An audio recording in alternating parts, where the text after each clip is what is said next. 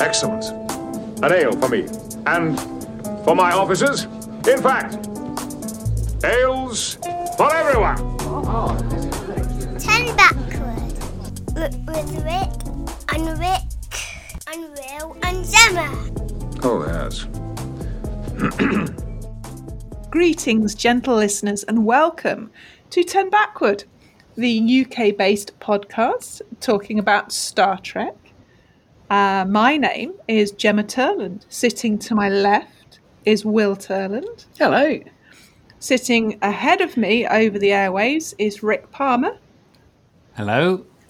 And to the right of him is Rick Everson. Hello. And today we are going to continue our run of reviews of Picard, season 4? Three. And we're going to be talking about the episode Imposters, episode 5. Cool. Cool. Yeah, it's another really good one, I think. It's one of my favourites. As Cool. we've discussed, we disagree on our favourites. We do, but I don't disagree that this one is excellent. Oh no. I think episode 4 was my favourite, but we'll get into that debate. It's not really a debate so much as we Have slightly different favourites. Different favourites. Yeah, It's fine. I think that's a discussion to be had when we've seen all 10. Yes, that's a good point. No, that's fair enough. Yeah. Thanks for settling Dad. that, Rick. Yeah, thanks, Dad. So I think episode 4 very much sort of finishes a kind of trilogy of episodes that are all set in that nebula. And they almost sort of run together in real time. Sorry, so, episode 4 ends the trilogy of episodes. Well, okay, yeah, because I'm not counting episode 1 in that trilogy. Yeah. You see. Oh, right, yeah, I get you now. So it feels like episode 5 kind of starts a new chapter in a way. It does, doesn't it? Yeah.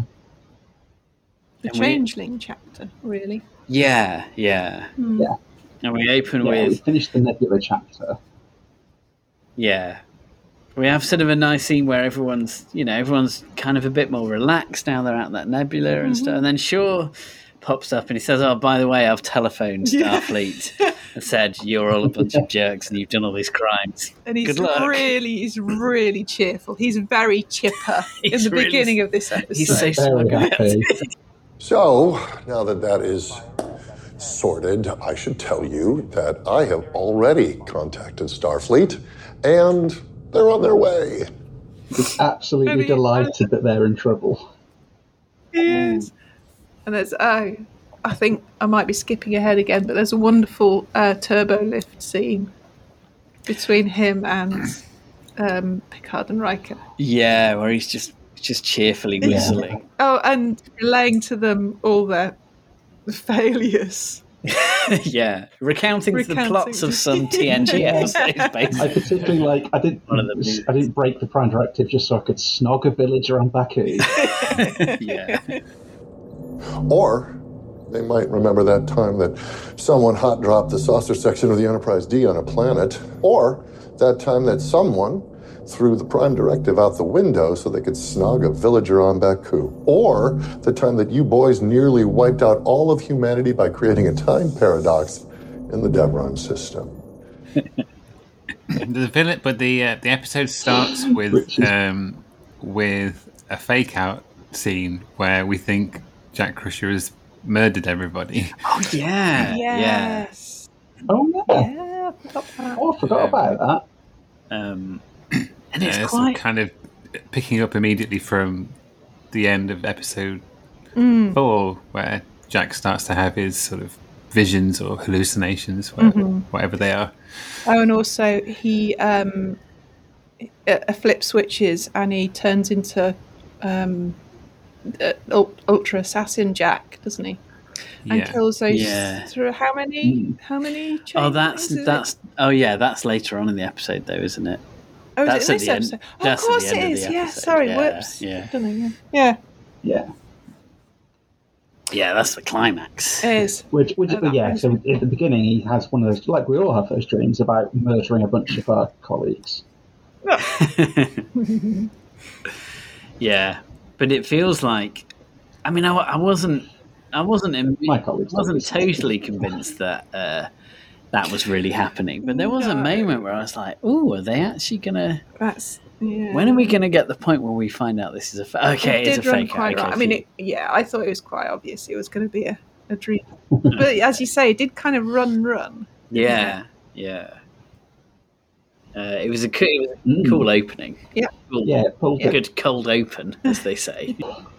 Yeah. So yes, jaunty old Shaw has got them into trouble, and it turns out that the person they send to sort them out is familiar.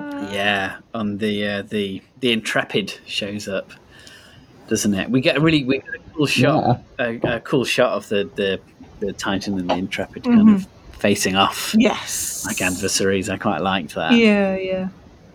And yes, we get an officer who comes on board to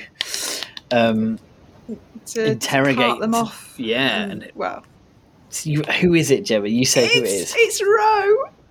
Yeah, it's Ro. She's back. Yay! Oh, so pleased. Did anyone, when you watched this episode? Picard wasn't. No, Picard. He was fucking furious. What was your reaction to when you saw Ro? Because it was a total surprise to me. I'd not read any spoilers. Yeah, same here. Like, what? Yeah. It was a real sort of holy shit moment for me. Yeah. But it's like, I think to an extent I was quite like Picard. I was like, the hell is she doing in a Starfleet uniform? Kind of thing. Yeah. I wasn't quite as angry with her as Picard was, but there was an extent where I don't understand why she's in Starfleet. She was number K. She betrayed her uniform. Chill out. To quote another captain. Yeah. So, but they do explain that, so it's all cool. I mean, to me, I think this was one of the best surprises of Picard season 3, because didn't know that she was coming back, and I mean, what a treat to get a continuation of her story. Like 30 years after TNG finished, we pick up that story thread. I never. There's always been that question: what happened to her? Because the Marquis were essentially wiped out. Kind of assumed that she died, I guess. Yeah. That had been. I know Deep Space Nine had some relaunch novels where she had survived, and she ended up rejoining Starfleet with Picard's support. But I quite like that this went against that. Actually, Picard has held on to that feeling of betrayal all these years. Ego. But then, because that leads to a much more interesting view of their relationship, that they have when they have this discussion of how it was that he had picked her, he had tried to mentor her, but from her perspective, he was pushing her to an impossible standard that she wasn't ready or even wanted to be held to. Exactly, and he was so enraged that she had not understood how incredibly blessed she was by his mentorship. And we get to that, don't we? That's the great thing about this episode, I think, is that doesn't happen immediately. No. Like it's a slow. It takes time for them to get to that point where they sort of have that conversation. And early on, like Ro is the antagonist. Like she's, especially with the changeling plot. Like you think maybe Ro's a changeling. And that's her. That's almost like her main role for the first part of the episode. Her backstory sort of sits in the back of this episode as well for a little while, and I think that works really well. I'm glad that they didn't. I'm glad they gave it time to sort of unfold that sort of the tension between them, the anger, the resentment, the heartache, as we come to find out. Gives it time to sort of be expressed, I think. And you really I'm just going back to the sorry, Gemma. Just going back to the Captain Shaw in this episode. The stuff in the lift is great, and also kind of fitting for this episode, I think, in terms of him pointing out all the shit that they did. And earlier on, when Shaw seems pretty happy that he's called Starfleet to sort of let them know what's happened and hopefully see Picard and Riker get told off. He does say, "I'm gonna step out the room and give you guys the courtesy of getting your bullshit story together." Yeah. I think that is. I think that's another example of him. Like, I think that is a courtesy. Oh, and as a courtesy, because of the harrowing ordeal that we all survived together, I'm going to step outside so the three of you can get your bullshit story straight. Yeah, I think he jokes about it being a courtesy, but it is a real courtesy, isn't it? Yeah. He is doing them that favour. He didn't have to do that. There's almost kind of a warmth to his jerkiness. Yes. Like he can't be sort of straightforwardly nice. He has to do it whilst sort of being a bit of a jerk, I think. Yeah, I think that's about as nice as he can be. Judging by his actions, not his words. Yeah. One slight nitpick that someone, which I hadn't thought of, one of my other friends raised to me, is that would everyone know about the what happened in the Devron system in the end of All Good Things? Because that's something that Shaw references. It's one of the episodes that he references. Two things. Well, A, how dare you bring in your bullshit other Star Trek friends? I'm sorry. You know how I feel about those fuckers. I know. But also, I think, yes, there was nothing happened in the Devron, because I've considered this. Nothing happened in the Devron system ultimately in this timeline. But I imagine the report that Picard made was circulated. Picard would have circulated a report about this. And it would probably be quite fascinating reading to people of a particular scientific bent, the idea of an anti-time anomaly and everything like that. Yeah. So I would imagine it was probably a known event amongst Starfleet people who are quite keen on that sort of... That was the same argument I used with my friend. That maybe that was the case, that it was a report, but it was such a crazy story it became quite famous. Maybe. But also maybe Shaw is bent out of shape with them being on his ship since they've been on his ship.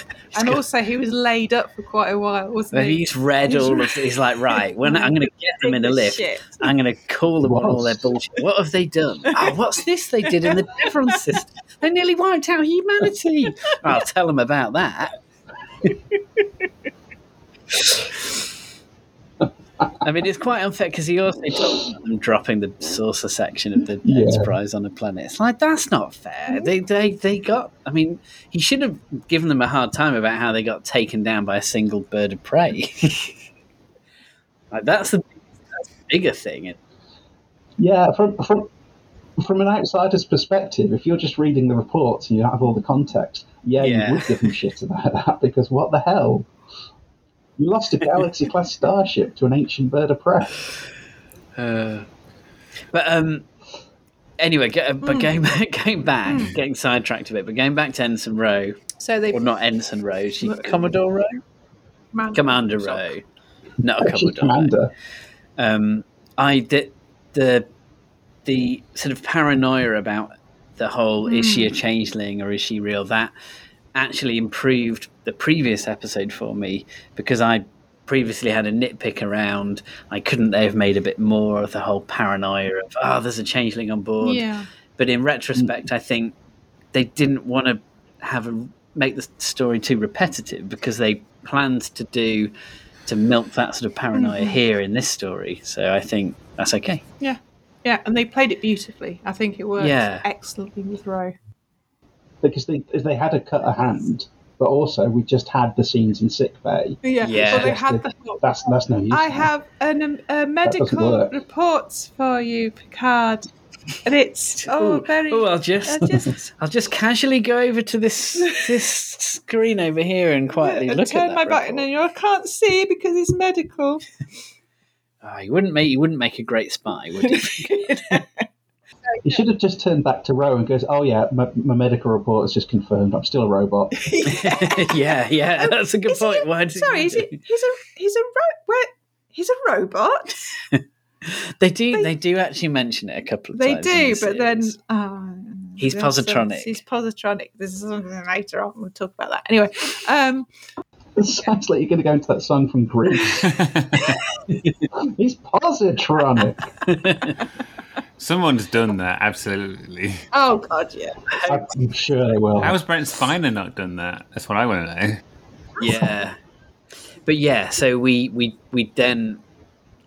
get quite a long sort of build up to the scene where Ro sort of takes them into that holodeck, so they're on their own and they can finally have a kind of heart to heart. And I really liked that scene had a purpose in the plot, because it was through that conversation that they discovered that neither of them were a changeling.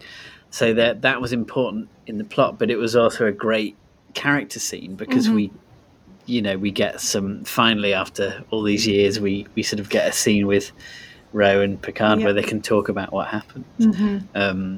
So I thought it was great writing, because it fulfilled two purposes. It was clever, I thought. Yeah, and some great acting as well. Oh yeah. I mean, Michelle Forbes is great, isn't she? And she's still Ro. Yeah, always a delight. Straight off the bat. Yeah, I mean, I'm so glad she agreed to come back. Yes. I think the whole this season, I think the acting has been superb. Especially, I think Jack is excellent, because I think he has to ride a very difficult line of being a cheeky chappy, cocky cockney chappy. But he's also got a huge amount of emotion underneath that, and he really relays everything, in his manner, in his face, and his I think he's superb. I found him irritating at first, but he really grew on me as a character and as an actor. And I think, you're right, he had a bit of an uphill struggle, because also he's a new character, and a lot of the audience are there to see the TNG crew. So he has his work cut out for him. But I agree, he's totally won me over. Yeah. And I think the TNG crew have come into this like they haven't even been away. Yes. Yeah. They've come into this and they're just like, oh, I love working with these guys. This is going to be brilliant. And you can see they're loving it. You can see particularly Jonathan Frakes is having the best time doing this. He's loving it so much. So for a new guy to come into that, and they've got to say, okay, so you are Captain Picard's son. Like, all right, no pressure on that. Yeah, the audience are going to love this. They're going to accept this. It's got to carry so much. Joining an established company like this, and it's like, how? He's doing amazing. Yeah. It's not only that. I think they all are. I mean, you have to be cocky. Shaw is. Sorry, you go. Shaw is one of my new favourite captains. I think he's. Well, Shaw's had to come into an established group. He's got to then be a jerk to characters that people love, and he's doing it so well, and people really like him. You know, we were not the only ones to say from episode 1. It's like, well, you know what? He's kind of got a point. So, and he's maintained this all the way through. So I think the new guys are just doing brilliantly. Yeah, I agree. But the old gang are doing brilliantly as well. And I mean the scene between Ro and Picard was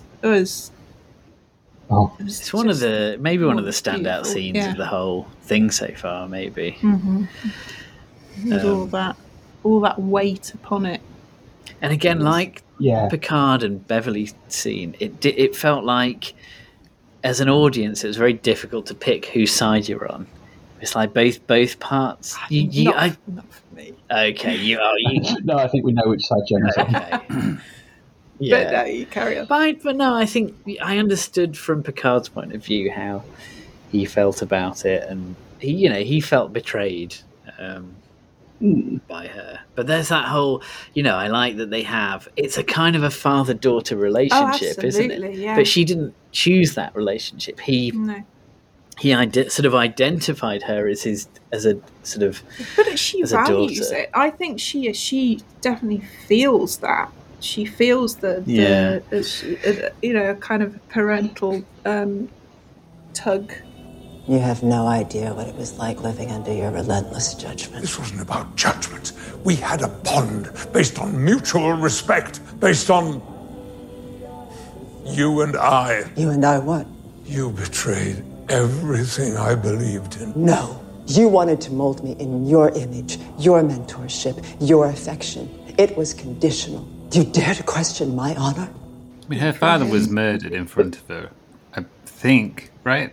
I think she mentions that happening. Yes. In TNG. Yeah, she says. Yeah. And in her final appearance, she befriends a Bajoran member of the Maquis, like this nice old dude who really likes Hasperat, and then he gets killed. And so her decision making, I think, is very understandable.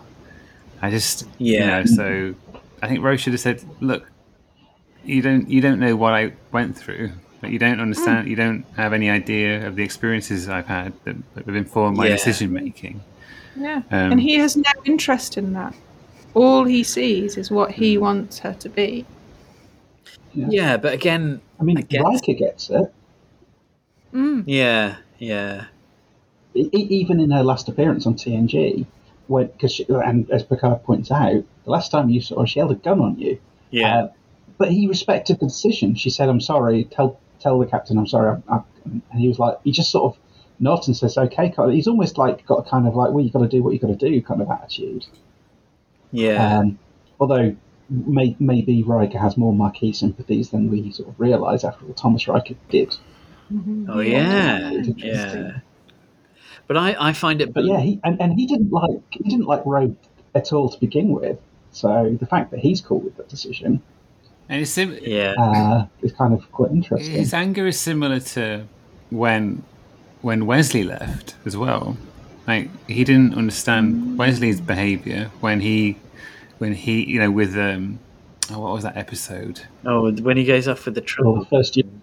Yeah. So Picard has a bit of form, I think, in that he had with expectations of people under his charge, I guess. And I guess part of that could come from feeling like overly responsible for them, but it could also just come from wanting to shape them in a certain way, and then when they sort of go against that, that's just not he's not cool with acceptable. that. So, yeah, but I kind of believe his reaction to that. I think he it doesn't seem out of character that he would not understand other people's decisions. Absolutely, yeah. But it is interesting, like her point about their relationship being conditional. That was a really good point, I think. But it made me think about how that might be sometimes in relationships anyway. I wonder how many relationships, especially sort of friendships, professional relationships like that are absolute. How many really are, or how many are conditional? They're based on the last experience, and even if you've had a series of good experiences, it might be, or it takes is one bad experience, and that could bring that could affect that relationship entirely. Yeah, and I found it believable that Picard and Ro wouldn't have had any contact over the last 30 years, because it was such a big break that they had. Like how neither one of them would have felt like they wanted to get in touch with the other. And he was so enraged he would never reach out, and probably has never even looked for her. Yeah, I mean, it did strike me that he's now, well, this whole season is about him being haunted by his past, and how he's got the son he never knew he had. He's got the daughter he just threw away because she decided to go down a path that he didn't agree with. Yeah, and the partner he didn't understand, kind of needed more from him than he would ever be able to give. Yeah. No, so, no. Not only that, I don't think his wine is any good. I think that's what the sour mead. the sour mead. I love that. That's next joke. episode. We've got ahead of ourselves there. It's next episode, Will. I do love the running joke that his wine is not good. Yeah, because Jack turns down some wine, some Chateau Picard, doesn't he? And Captain Shaw. Oh, Chateau Picard. That is terrific. I'm much more of a Malbec man myself. Yeah. Captain Shaw has already totally poo-pooed it, but I like the idea that Shaw might have a point that actually maybe it's quite well known that Chateau Picard is like, oh, it's not so good. I think there's been kind of echoes of it throughout. Like I'm sure he's gifted bottles to people, and they've been all like, oh.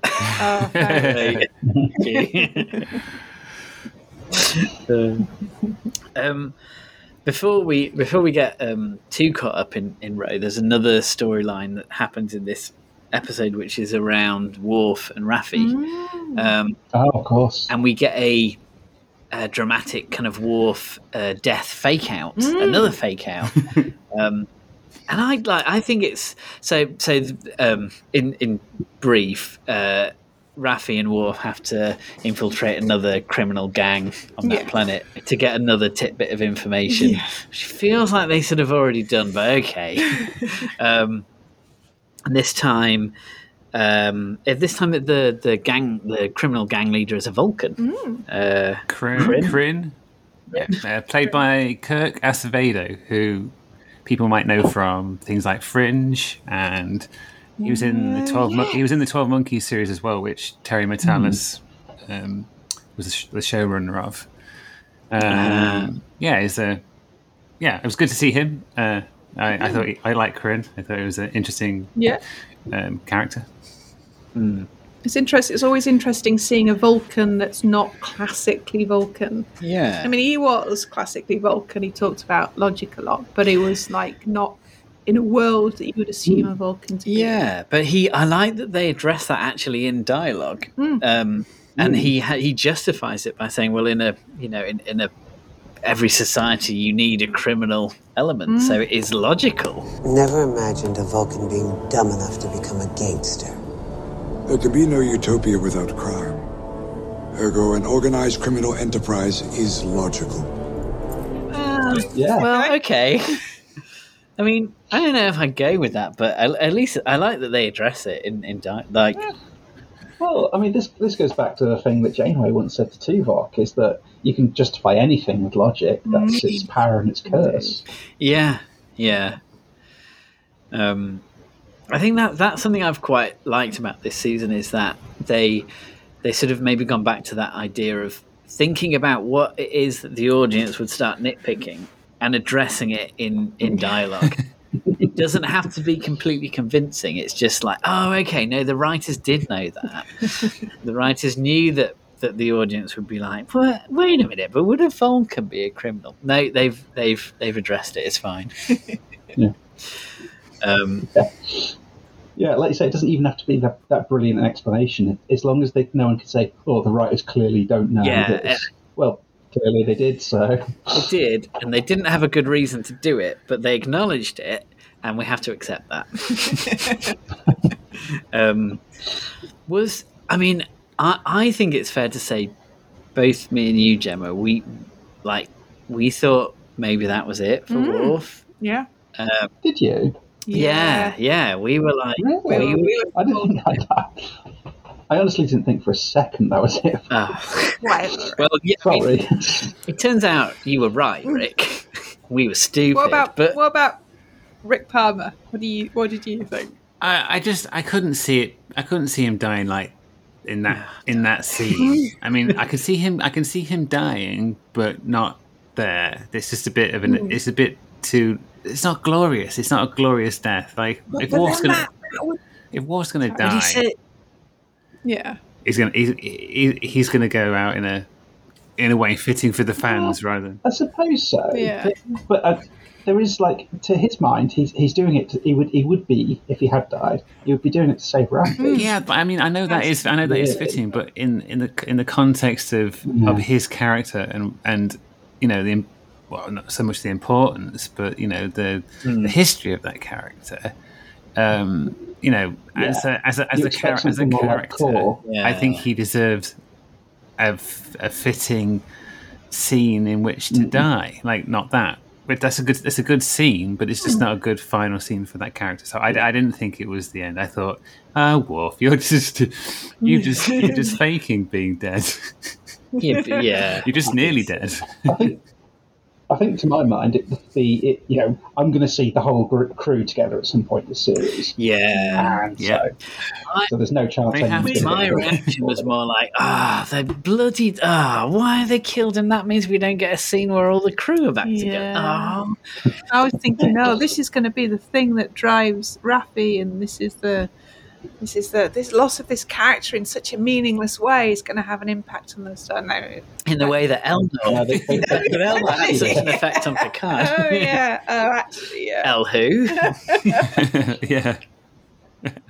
But the thing is, killing Elnor did that for Raffi last time, so I kind of think they'd be rehashing if they did it with Worf now, wouldn't they? So. But anyway, maybe those guys have a point. We were stupid to think the Worf was dead. But what we were doing was we were being carried along by the story. Yeah, we were absorbed by it. Exactly. It was a wonderful moment when we found out that Worf wasn't dead. It was brilliant. I loved it. Yeah. The fact that in one of the early trailers we saw Riker and Worf talk to each other kind of also clued me in. We were just swept along by the... You were swept up in the story. I was remembering details about other things that I shouldn't actually know. So. Worf does a great... This is why trailers ruin everything. Yeah. Well, yeah. Worf does get a funny line when you find out he's not dead. I have mastered the Kalis technique of regulating my heart rate to nearly imperceptible. Let us skip to the interrogation.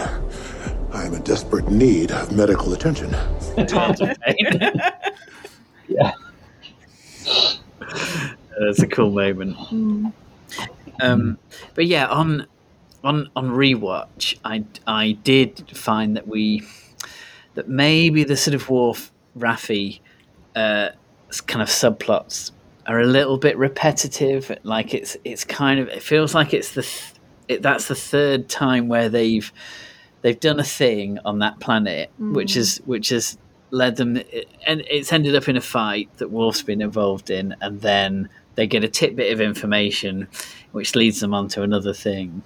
But I don't know. But I don't want to be too hard on it, because I really, on the other hand, I really enjoy any scene with Worf and Raffi. I think those scenes have all been really good. They're a great pair. Yeah, I think those characters work really well together. So I think I don't mind. I think I can put that nitpick aside and say, maybe real life can be repetitive sometimes. You don't want that in your escapism, do you? No, but I think that's something that you noticed on a binge rewatch. It didn't bother me first time around. Yeah, you're right. Yeah. So you noticed the repetition when you repeatedly viewed the episode? Yeah, when I watched them again and again, I was like, wait a minute, this episode is the same as the last time I watched this episode. I think you're in a field of repetition of your own making. You may have a point. So shall we talk about the final fate of Commander Rowe? Yes, we must, sadly, yeah. So we got this death fake out with Worf. Yes. Which I feel that very much sets up the kind of real death of Rowe, which comes later on. I suppose it's a distraction, like in Star Trek 2. By killing Spock in the Kobayashi Maru scenarios, you don't kill him. You're then covering off all the leak and rumours that Spock dies in Star Trek 2. So if you've gone to the cinema to see Wrath of Khan, heard these rumours Spock dies, oh no, hang on, they all die in the beginning and this simulation is fine. Yeah. and then later, oh no, he did actually die. So like this is like Worf's dead. Oh no, they're messing with us, and you're distracted until the second, then you realise, oh no, Ro. You're like, they wouldn't really kill off a legacy character. It's fine, and they do. But I was really sad to see Ro go. But on the other hand, I feel like it was the right thing to happen in the story. Yeah. And I guess the plan wasn't to bring Ro back to kind of be a part of the gang. No, they wanted her back for that one episode. So and I think it's important to do that because otherwise you start getting we're already kind of crowded. Yeah. So having Ro back for the rest of the series would have been trying to shoehorn her in, but they had her back. They resolved that story. They had her and Picard made their peace. Yeah. And she set them up in a new direction, being on the run from changelings. So, and she gets a hell of a way to go out, ramming a shuttle into a warp nacelle as it explodes. And, cool moment. And then I loved it was emotionally devastating, but I loved then the shot of the Intrepid kind of rising, kind of went down on a wonk, and then it kind of rises back up and one nacelles on fire, and it's like intimidating. So cool. Yeah. So cool. It's a starship, but it looked angry. Yeah, exactly. Yeah, they're really mad with them. I don't know how they did and that's great because then obviously Shaw is faced with this decision. It's like, okay, shall I follow all the Starfleet things I know I should do here? Surrender my ship and hand these guys over, or do I throw my lot in with them fully? And despite the fact they're assholes and they annoy me, am I going to have to go on the run with them? And Riker makes that appeal to him, and it gets through, and it's a really good moment. Yeah. One thing I guess this episode doesn't have time for is it sort of drops the Jack hallucinations plot line. But they explain that by, I think is it in this episode where he's talked to Beverly about it. Yeah, he talks to her at the end. Yeah, next episode where she brings it up. It's in this episode, as Gemma referenced earlier. When the changelings beam on board, yes, they try to snatch him, and he basically does a Soji and activates and just full on kill assassin droid mode. So actually, I was 100% wrong. I was thinking of the next episode where they sort of dropped that. Yeah. So basically, we kind of skipped over a lot of the plot point, haven't we? That Ro has uncovered the changeling conspiracy, and that no one is safe, nowhere is safe, and they're everywhere. And she's, the people around her, she's suspicious of. Yeah. And then turns out that the two security people with her are both changelings. Yeah. And they know that she's suspicious of them, so they plant a bomb on her. Run about and scoot out of there. And not only that, they confront Jack, don't they? And then two more beam in. Yeah. Yes, they beam back to the Titan to get Jack, and two more beam in, and he takes down all four of them. Yeah. It's a cool scene. It's a very cool scene. And also, Ro turns out to be the Worf's handler. Yes. Yes. So we finally get to see Worf. Picard and Riker converse. Yeah. Which I have to say was a moment that got me. I was a bit like, oh, here we go. It's so much I want to see this crew reunite. It is a bonus that this series is absolutely kicking ass. But for me, I'd be happy for an absolutely nothing episode where just the crew had a little reunion. They have like an hour-long meeting in the ready room. That'd be cool. Yeah. Maybe Riker's put some snacks out. Yeah. Some dips. Yeah, which they used to do in early TNG, but... It is emotional, though, that bit where Ro... Oh, man. Yeah, it is. I'm giving you what you gave me all those years ago. A fighting chance. Ro, I do see you. Everything. Forgive me. It's only now. But it's a great end for that character, though. I thought it's like I never thought we'd get the chance to see her again. Never, ever. The way I heard it is they had quite a battle to get Michelle Forbes just to come back for that one last episode she did of TNG. So I wouldn't have a million years thought that she'd come back.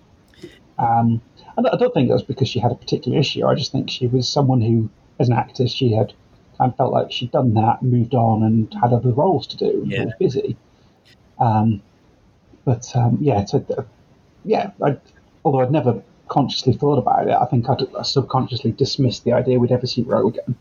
Wasn't Ro originally going to be the Kira, the Kira character in DS9? Basically, the original plan was for that to be it. But Michelle Forbes did not want to tie down to 7 years of an ongoing series. Yeah. She was a bit like, as I say, she wanted to go on and do lots of different roles. So. It's interesting because early on in this season, I wondered if Kira might be Worf's handler. I thought because Worf talks a bit about the changelings and his knowledge of them with Raffi. I thought maybe Kira's like giving Worf's his instructions and stuff, but it wasn't. And it's implied information has come from Odo as well, isn't it? Which would make sense if it came via Kira. Yeah. So I did find myself thinking, right, so Worf is Raffi's handler, and then Ro is Worf's handler. It's like, who was her handler? And does everyone have a handler? And why don't I have a handler? Jem is your handler. Yeah, you are my handler. You're not doing a very good job. I go off topic all the time. I think she's faced with an impossible and thankless task. To be quite honest. A lot of people are speculating that Giorgio might be in the chain of handlers. Because following her trip through the Gardenia Forever, we don't know exactly when she ended up. And the Section 31 series has still yet to really materialise or shed any light on that. Quite honestly, at this point, I think Michelle Yeoh is going to be well out of their price range. Yeah, I think that they were lucky to get her in the first place. Yeah. It was always a blessing that we had Michelle Yeoh at all. So, let alone for 2.5 seasons of her, pretty much. Yeah, definitely. So, in the interest of time, I feel like we've talked a lot about this episode. Does anyone have any? Is there anything we haven't covered in this episode? I'm not sure. I think we've done a pretty good job. Yeah. Than you. So this is your current favourite episode, isn't it? To date. To date, it's my favourite. Episode 4 is my current favourite. Let's see. What are all the things that Shaw mentions in the lift? So he says that time you hot dropped the sources section of the Enterprise on a planet. Yeah. Crashed the sources section. That time you violated the Prime Directive to snug a villager on Baku. Or the time... and nearly wiped out humanity with a time paradox in the Devon system. It's just those 3, isn't it? Yeah. Yeah. That bit was great. Yeah. I love that bit so much. Those were the days. I think I might have clapped. I might have gone like a hee hee hee. Those were the days. Yeah. They were. Absolutely. Yeah. Oh dear, it's so good. It's a good line. It's a good line. I think he would say that. This season has done a really good job of having that sort of getting the gang back together energy with a pretty sort of serious storyline as well. There's quite a lot at stake. I think this feels like this season 3 of Picard just feels like an entirely different creature to the first 2 seasons. It does, doesn't it? It does, It's very cinematic. It feels like a movie, essentially, like a long movie. They've taken some clear stylistic choices that definitely equate more to the movies than but also harkening back so much to episodes as well. Yeah, but not in a kind of a cheap way. I think there's usually a purpose to each one, isn't there? Yeah. It's not like they're not sort of like Star Trek member berries, are they? You know, they do make sense in the storyline. Mm-hmm. Yeah, they're not references for the sake of throwing a reference in just to make the fans go ooh. They actually, it's like it was completely in keeping with Shaw to give them shit about past nonsense events that they've experienced. Absolutely in line with his character, so it worked beautifully. But in particular, bringing back Ro wasn't just that. She wasn't just a cameo, and they really did well to make her a key part of the story, and have a really good reason to bring her back. Yeah. I think that all worked fantastically. Yeah. So I think that brings us to the end of our discussion on Picard Season 3, Episode 5, Imposters. Indeed. Yep. I think we should move on to our next discussion, which will be Episode 6 of Season 3 Picard. So... Oops, someone's confident within them. I've written it down, Rick. Anyway. I just thought you had like an abacus. I'd not get caught out with this baby. Usually I just fix it in the editing if I mess up my numbers. So, let's say goodbye for now, shall we? And let's talk about Join us again for more Picard talking. Ta-ta. Thanks, guys. Yeah. Thanks, everyone. See you soon. Cheers. Bye-bye. Do you realize how incredible this is? It's tradition! You ever noticed her bum? What? Her bum. Oh, no! I will say fewer things. Okay. Enough of this self-indulgence. Thank you so much for listening to our podcast. If you want to get in touch with us, our website is www.lowerdexradio.co.uk. You can reach us on the Twitters at 10backward, 10 being the number and backward being the word backward. We're also on Facebook at www.facebook.com/10backward podcast. You can also email us at crew@lowerdexradio.co.uk. On a personal, individual level, my Twitter is @Will Turland. Rick Everson's Twitter is @TrekFanRick. And Rick Palmer's Twitter is @Mr. Imhotep. Hi, thank you again for listening to the podcast. I hope you enjoyed it. If you did, you might consider supporting us. We now have a Patreon where people can pledge small amounts to fund our ongoing projects like keeping our website up to date, new audio equipment as we're going along, and potentially opportunities to expand our content. You can go look at this at patreon.com/lowerdexradio. If you don't feel you can donate but would still like to support us, we would love it if you could subscribe to us on however you get your podcasts, through iTunes, Stitcher, Google Play, or we're on various third-party apps. And if you could leave us a review on any of those, that would be fantastic and we'd be very appreciative. Thanks again for listening, and please tune in for more podcasts from the 10 Backward crew. Let's make sure history never forgets the name. 10 Backward?